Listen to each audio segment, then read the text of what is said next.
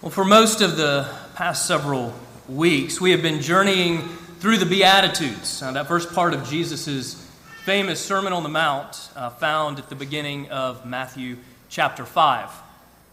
And as you know, the Beatitudes, Jesus lists 8 kingdom qualities, 8 kingdom of God characteristics that mark a Christian, characteristics that should continually be growing in the life of a follower of Jesus. So these are 8 godly characteristics that every follower of Jesus should be striving to develop in his or her life. Biblical scholars have noted that the Beatitudes, as well as the whole of the Sermon on the Mount, but for our purposes today, the Beatitudes, that they are a new kind of law, or a kind of new law like the old law. And as such, they should continually drive us to Jesus, who enables us to then live them out. You see, the Beatitudes are both who you are and who you're becoming if you are in Christ. But when you read that list of Beatitudes, as we have gone through each one week by week, I'm sure many of you, like me, at times have felt overwhelmed. I don't know that this truly marks me, or at least not in the way that it should fully. I mean, have you ever felt like you just weren't up for a task at hand? And maybe it's something that even some of the time you do really well, but you just don't feel up to it. Or do you ever have that fear that you're going to be exposed? Exposed as a fraud, as a fake. People are going to find me out. They're going to find out I really don't know what I'm doing. I mean, I often feel this way as a parent, as a husband, as a pastor. But think about it in terms of these Beatitudes, this weighty list that Jesus speaks to us. And think about what Jesus says just a few verses after the Beatitudes. Unless your righteousness exceeds that of the scribes and Pharisees, you will never enter the kingdom of heaven. Wow. Okay, or even more startling, what Jesus states clearly, crystal clear, at the very end of Matthew 5, the very last verse. You must be perfect as your heavenly Father is perfect. You must be perfect as your heavenly Father is perfect. Oh, come on, Jesus. I mean, you've got to be kidding. I'm only human. This is Jesus speaking. He's speaking directly. He's not kidding. And that is a weighty calling. I mean, when I hear that, I realize what a seemingly impossible command that is. You must be perfect. Perfect as your heavenly Father is perfect. And you know, apart from grace, that command is crushing. So what are we to do? And what has God already done? Well, those two questions are answered beautifully, powerfully, graphically in something central to the Beatitudes, something essential to the gospel. And so as we wrap up our sermon series on the Beatitudes today, having looked at the last Beatitude specifically last week, we're going to springboard from Matthew chapter 5 back into Genesis chapter 15. Because there we find a beautiful, powerful, graphic expression of God's commitment to make us who He created us to be, and the very foundation on which these Beatitudes stand. So if you'd turn with me to Genesis 15. If you're using the Bible under the chair in front of you, we're going to be on page 11. And it's specifically in the last couple of verses, verses 17 and 18, where we encounter that essential something, a central truth, a central act, a central reality on which the whole gospel rests. So let's take a moment to pray, and then we'll hear God's word. Almighty God, you who are faithful and true, you who are the God who has spoken, and the God who by the power of your Spirit continues to speak to us today through your word, would you now open us to your word and open your word to us that we might be changed in the face of Jesus, in whose name we pray. Amen. And so Genesis 15, some of you may be familiar with this passage. This is where we find God making a covenant with Abram. We're going to read the larger context in just a few moments, but for now, we're just going to focus on those last couple of verses. So I invite you to hear the word of God, Genesis chapter 15, verses 17 and 18. Now when the sun had gone down and it was dark, behold, a smoking firepot and a flaming torch passed between these pieces. On that day the Lord made a covenant with Abram, saying, to your offspring I give this land. And the Lord made a covenant with Abram. This is the word of God. A covenant with Abram. And so we encounter this word covenant. Well, what is a covenant? A covenant is a solemn binding agreement between two parties. A solemn binding agreement between two parties. It joins them together. I mean, think about when a couple gets married. It's a covenant. It's something glorious and weighty. It's something much bigger than just an individual person. Now, I remember a weighty scene in my own life. It was June 1995, and I was at the wedding of a childhood friend. I'd gone to a lot of weddings growing up. I enjoyed going to them, especially the receptions afterwards. And so I was looking forward to going to this particular wedding. But this one felt different. This one felt especially weighty, and I was completely unprepared for it. But why? Well, it was because of something that had happened just a few weeks earlier. Because the previous month, I had asked Heather to marry me. And so for the first time, I was at a wedding, not merely as a spectator, but as one engaged to be married. As one engaged to be doing what I was watching this couple in front of me do. And as I listened to what was proclaimed over them, as I listened to them speak to one another, the weight of it all fell on me. And I listened and I thought, can anyone really do this? Can I really do this? Now, of course, as a pastor, I have the joy of doing weddings. I love to do them. I've done several right here, up on this platform, bride and groom, right where this pulpit stands. It's always an enjoyable occasion, always a time that's beautiful and glorious, but always one that is weighty as well. You know, I think of that moment when the couple exchanges the vows and the rings. Words and symbols of a determined choice to honor, to love, and to serve one another. Forsaking all others, being faithful to each other as long as they both shall live. The covenant of marriage. A covenant often sealed with these words. With all that I am and all that I have, I honor you. In the name of God, the Father, Son, and Holy Spirit. A covenant that is beautiful and weighty. Well, here in Genesis 15, we encounter something even more beautiful and weighty.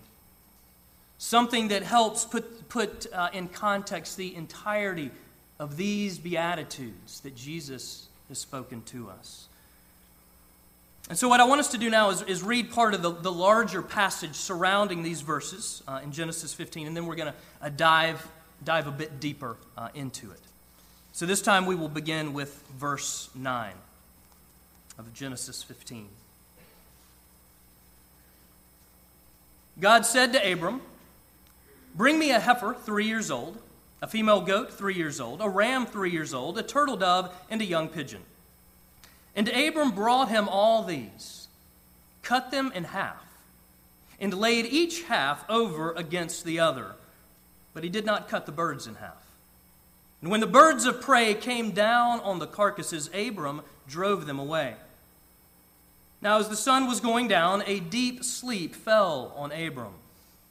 And behold, dreadful and great darkness fell upon him. Verse 17.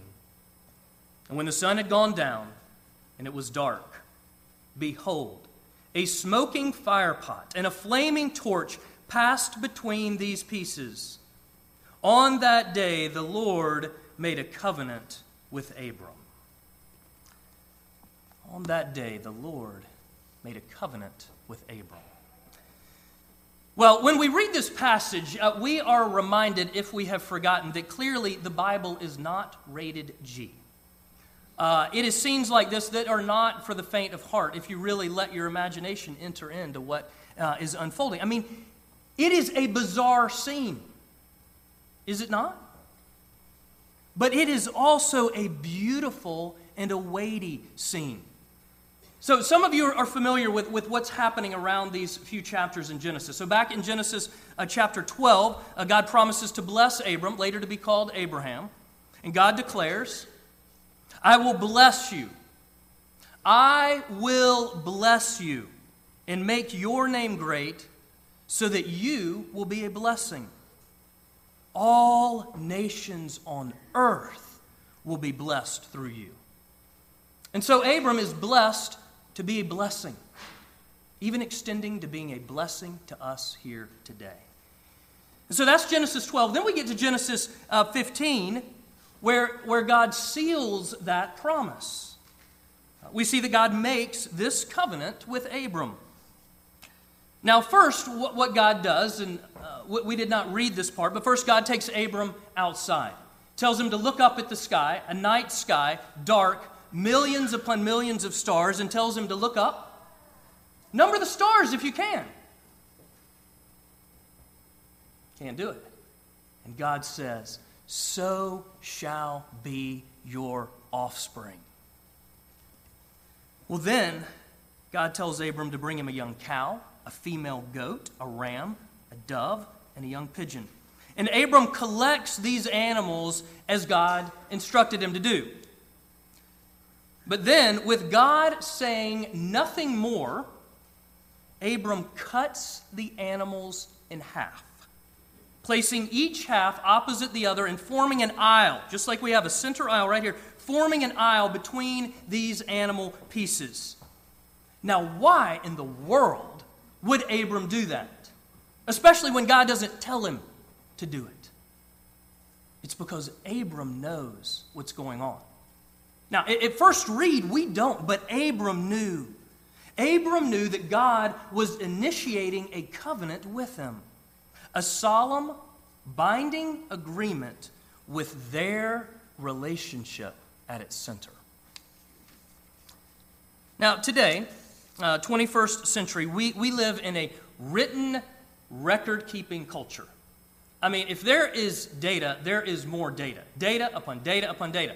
I mean, there are plenty of paper files, but then you just think about the mass of electronic data that is stored throughout the world. But the ancient Near East was an oral visual culture, a storytelling culture. And in this act, there's actually a story that's unfolding, a beautiful and weighty story. So after Abram has cut and arranged the animal pieces and is waiting, it says, verse 18, that on that day the Lord made a covenant with Abram. Now literally the word is cut. Cut a covenant. The Lord cut a covenant with Abram. Again, a graphic scene. But in this graphic scene, we see an expression of something. We see an expression of relational commitment, relational exclusivity, relational fidelity, joined together. And also in this act, there is a dramatization of the consequences of covenant breaking. If one of the parties is not faithful to the other, we see a picture of the penalty for breaking covenant. In other words, if you do not keep this covenant, may you be like these slaughtered animals. It's serious. It's weighty. But friends, here's the gospel. Okay, don't miss what happens here. There are two stunning occurrences in the cutting of this covenant. First, rarely, if ever, did a king pass through the animal pieces. But here, God himself, appearing as billowing smoke in a blazing torch, God passes through. And second, a king's subjects, the lesser party in the covenant, a king's subjects always passed through the animal pieces. But here, Abram does not. God doesn't let him. Do you see what's happening? God is taking this covenant oath for both of them. God passes through the animal pieces, Abram does not. In other words, God says, if I fail, I pay the penalty. And if you fail, I pay the penalty. Abram, I will bless you no matter what, even if I must be torn apart. Even if I must spill my own blood, I will bless you no matter what. In other words, grace. Grace. God taking what we deserve and God giving us what we don't deserve. God giving us life when, because of our sin, we deserve death. A grace to be seen so clearly centuries later when God made him, Jesus, when God made him who had no sin to be sin for us on the cross, so that in him we might become the righteousness of God through faith. And our capacity to understand that grace will always be a function of our understanding of what it cost God to be gracious to us. You see, the grace of our Lord Jesus Christ is poured out through this covenant. This is the gospel, and everything in the Christian life springs from this beautiful and weighty covenant. Every kingdom quality, every kingdom of God characteristic, and every blessing that goes along with them, living out and living in all these Beatitudes springs from this beautiful and weighty covenant. This covenant of grace that God cut with Abram is a beautiful, powerful, graphic expression of his commitment to make us who he created us to be. And it's the foundation on which all the Beatitudes stand.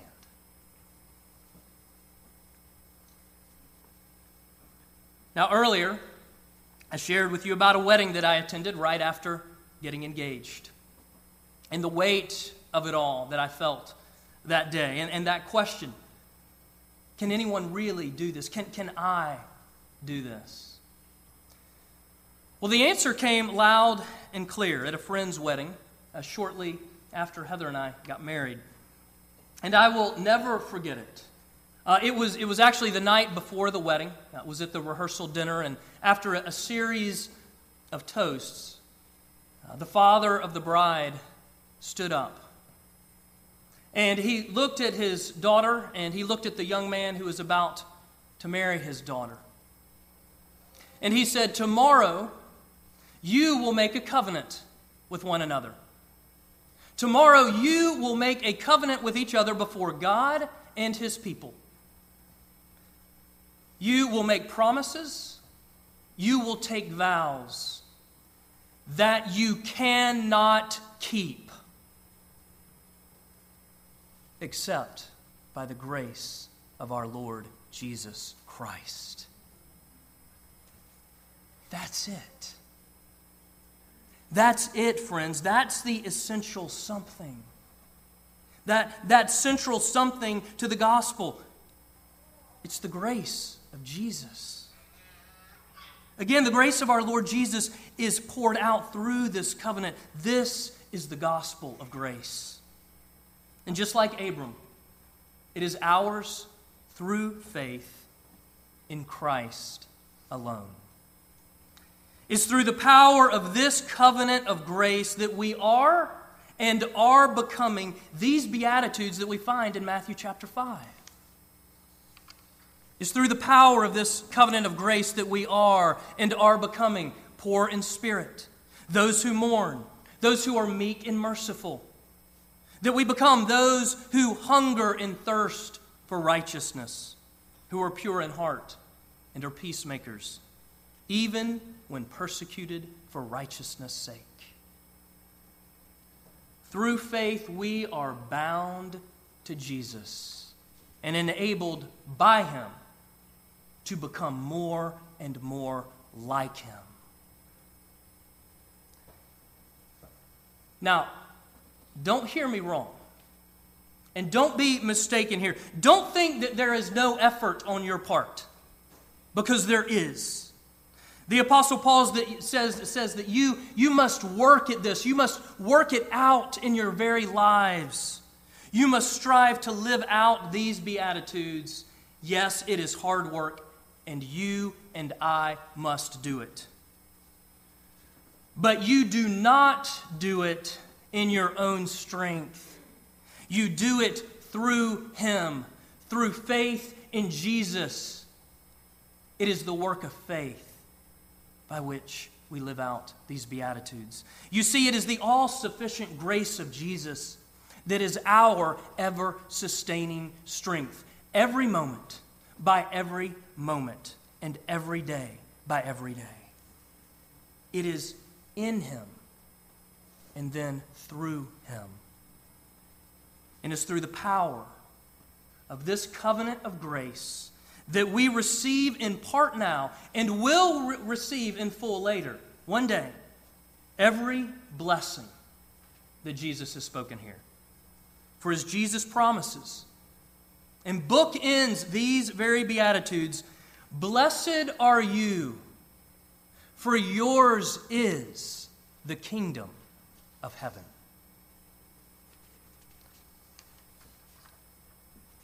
In just a moment, we will participate in an act of covenant renewal. A dramatization unfolding, a story unfolding before us as we share together in this table in the Lord's Supper. We get to taste and see God's grace. At the table, our capacity to understand that grace increases because our understanding of what it costs God to be gracious to us increases. And what did it cost Him? It cost our Lord everything. And He did it. Why? Why? For the joy set before Him, He endured the cross, scorning its shame. He did it for you, and He did it for me, that in Him our joy might grow and might overflow. And so as we come to this table this morning, let us fix our eyes on Jesus, who is the author and the perfecter of our faith. Amen? Amen.